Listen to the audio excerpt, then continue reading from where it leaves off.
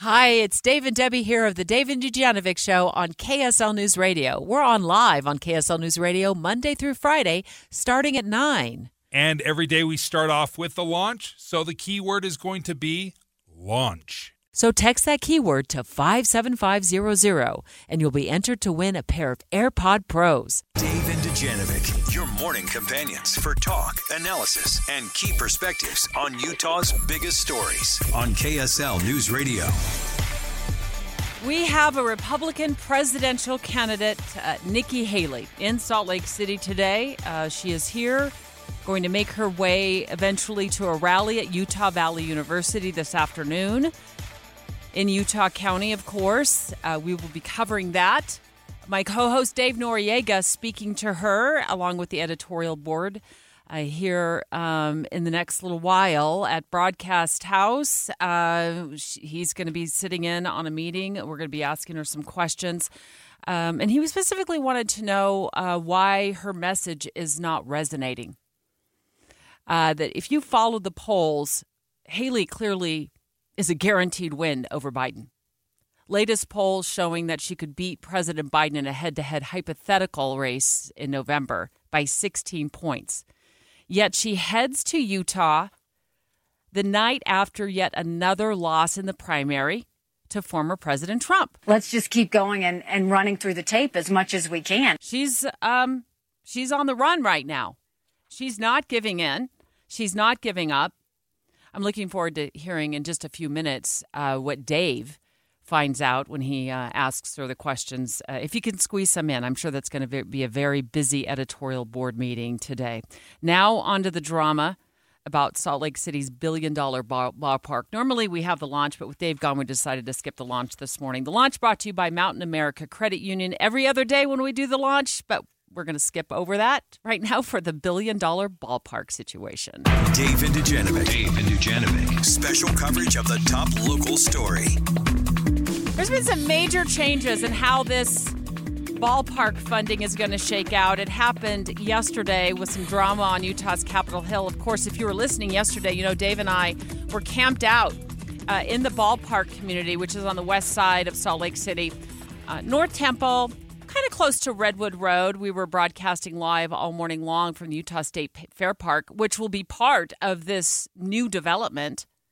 And we've been hearing for several days now. Remember, this legislation, it's very last minute. It came out last week.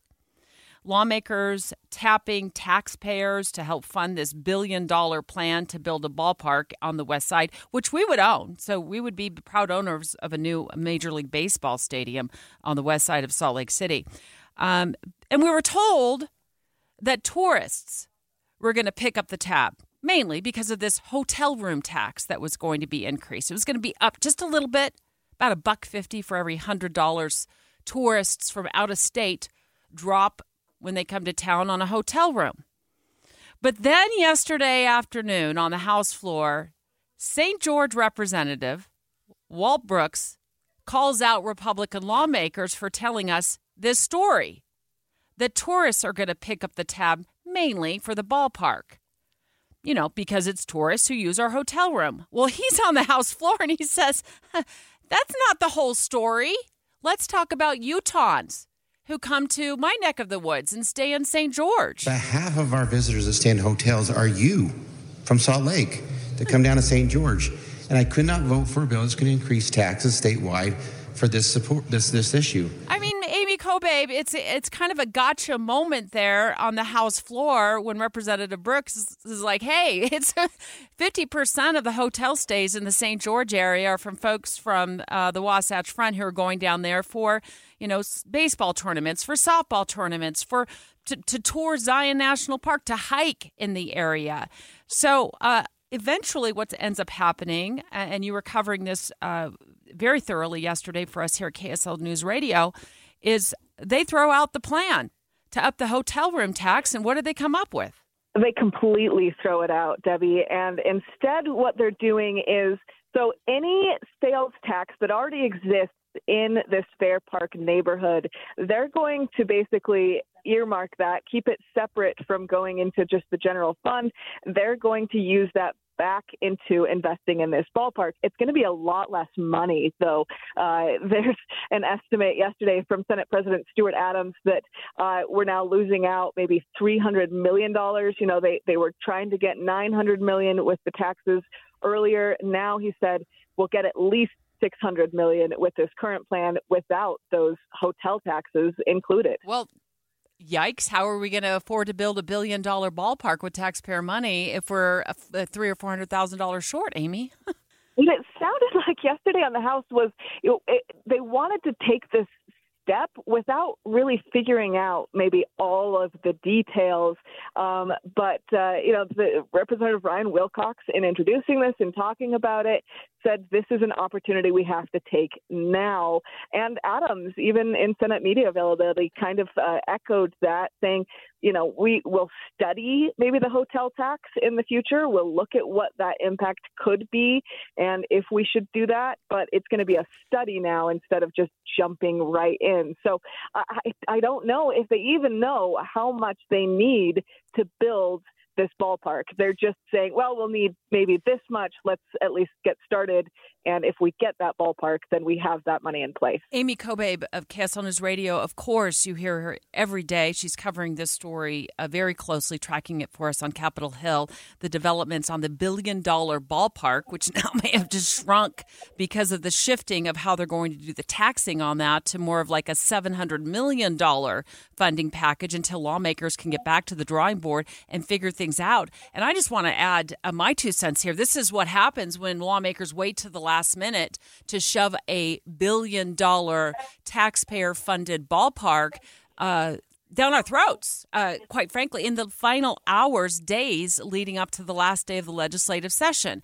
And Aimee, before I let you go, I also want to point out that part of the old funding package, old being last week's funding package, is this rural search and rescue funding that would have gone to rural communities.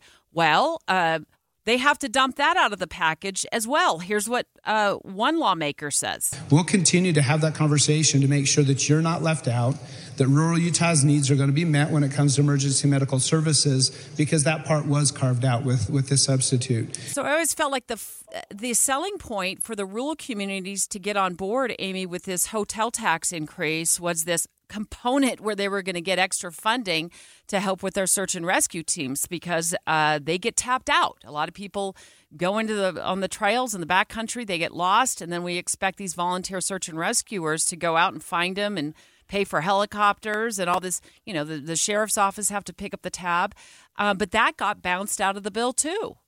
Yeah, so it was just a complete gut of anything relating to that hotel tax, completely gone. And so we might see something like that come back. I know reporting in southern Utah for years that, they have just a lot of money that goes to rescuing people from Utah and from out of town. And that's something we're footing the bill for in those small kind of sheriff's office. Sometimes they're trying to raise money to do that. I know I donated money one time to that effort because they just don't have enough. So, wow. That's something that lawmakers say they're going to come back to. They might have to be held to that from those rural communities and say, hey, we were promised this. We'll have to see maybe in future sessions if that comes up. Aimee, thank you so much for your coverage. We appreciate you letting us know the details on the latest effort to get this Major League Ballpark funded. And straight ahead, we're going to have the chief sponsor of this taxpayer-funded pitch up on Capitol Hill calling the show, Representative Ryan Wilcox. He joined us last week on the show when his plan was unveiled, and now he finds himself in a pickle. I want to ask him this question. Does he have any regrets about unveiling this plan in the final days leading up to the end of the 2024 legislative session? Let's just ask him that next. Hi, it's Dave and Debbie here of the Dave and Dujanovic Show on KSL News Radio. We're on live on KSL News Radio Monday through Friday, starting at 9. And every day we start off with the launch, so the keyword is going to be launch. So text that keyword to 57500 and you'll be entered to win a pair of AirPod Pros. Dave, and Dujanovic. Eye on the Hill 2024. Special coverage with Dave and Dujanovic. We got to take some time and sort some things out with this Major League ballpark on the west side of Salt Lake City. Of course, Dave and I spent our entire show in that community yesterday. It was so good to take the show on the road and be in the place where this ballpark will be built or is expected to be built for 3 hours yesterday. We got a chance to drive around the community and check out, some of the businesses in the area and see what's been going on there. And it's gone downhill in a lot of those neighborhoods. And the pitch is that this could revitalize this area.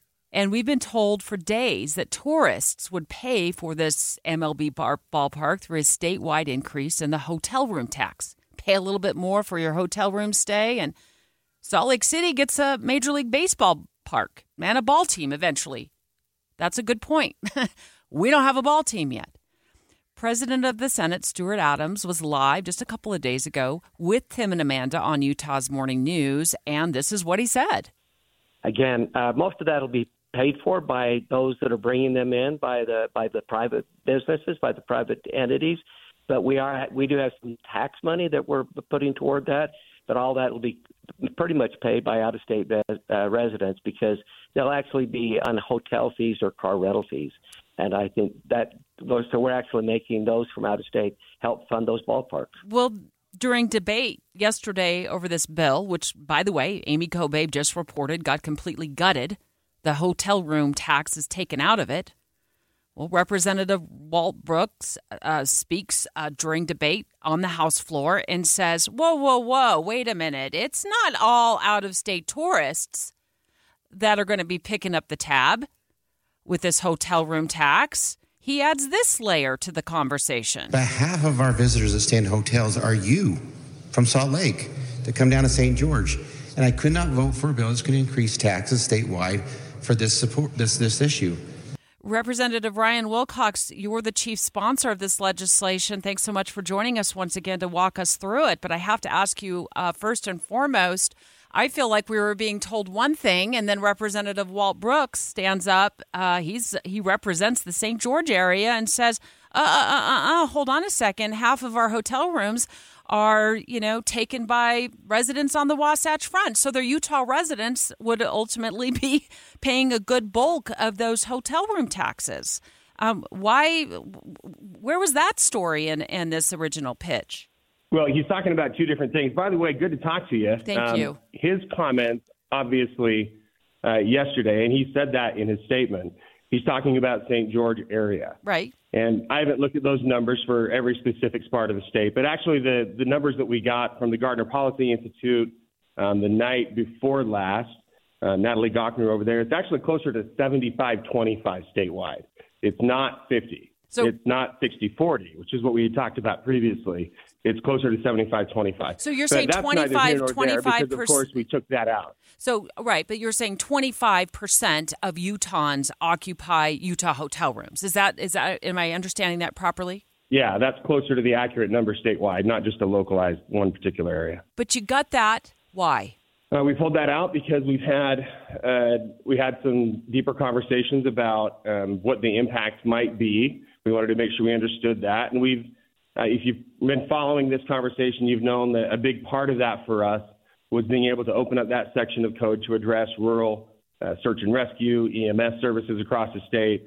That was really an important part. And frankly, that's one of those where the Wasatch Front in particular and out-of-state visitors really put a strain on a lot of our rural counties who are left with the bill to take care of all of those of us that like to visit and, frankly, get lost and leave a mess sometimes. So that was the part of that was hardest to give up, frankly. We've been looking for a mechanism to do that for 4 or 5 years. We did get an agreement with the Senate that they would help us to address that issue in the interim, that we will look at the TRT, whether or not that's being spent the way it needs to be, whether or not there's a statewide benefit for how it's currently being appropriated. But we are going to continue that conversation. The conversation about what we replaced that with was something that we could all agree on. We did have the votes the other day on the original bill, I'll just say that up front. But we also felt like we wanted to make sure everybody was comfortable with what we were doing. And so that's where we ended up with giving up the state portion of the sales tax in the new district, which right now generates nothing. Okay. So this would be only from the growth from the private investor that's our partner in this. Okay, so this is where I've got a couple of questions about this. First, I want to start with this. Do you regret waiting until basically the final week of the legislative session to announce this bill and get this pushed through? Is this a fair way to do this for taxpayers? Yeah, this is literally how Utah operates every year, and that's not in a derogatory sense. We've been talking about this bill publicly for a year about this project. We've had town halls all around the state, including in St. George. We've had open conversations, several more media interviews on this topic, and frankly, many of them much more important conversations that we've had. That's largely been driven by these kind of conversations. So no, it wasn't not only not dropped at the last minute, those negotiations were ongoing. And once we felt like it was ready to, move into the committee phase, then that's where that went. But certainly there's been plenty of conversation around the topic. Do you think there was enough time for public comment once it came out in its final version, though, yesterday? The final version now is literally. Yeah, we are always taking public comment. We've had, like I said, town halls around the state. We've had open conversations. We announced this through the front door. This was not anything like that. Of course, every single bill at the end of the session goes through an opportunity for revision and negotiation.